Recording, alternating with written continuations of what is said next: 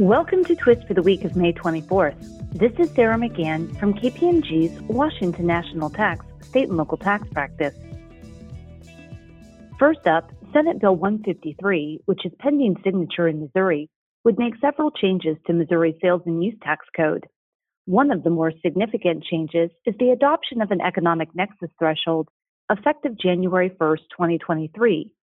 The bill would require both remote sellers and marketplace facilitators to collect and remit sales taxes.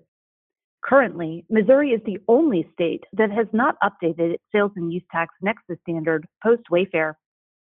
In Indiana, the tax court held that the Department of Revenue failed to establish that a taxpayer was selling tangible personal property and was therefore required to use the corporate income tax sourcing rules for such sales.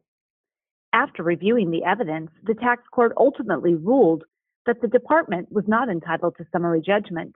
However, the court found that the evidence presented by the taxpayer and lack of adequate rebuttal by the department entitled the taxpayer to summary judgment as a matter of law.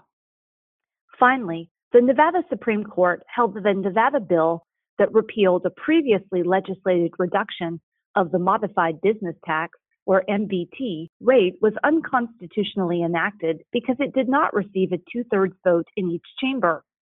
Under Nevada law, a two-thirds vote of each chamber is required to pass any bill that increases taxes. Although the plaintiffs argued that the bill did not increase taxes because it maintained the existing higher MBT rates, the court determined that but for the law, the state would not have generated almost $100 million of public revenue, and therefore the legislation increased taxes. Thank you for listening to Twist, and stay well.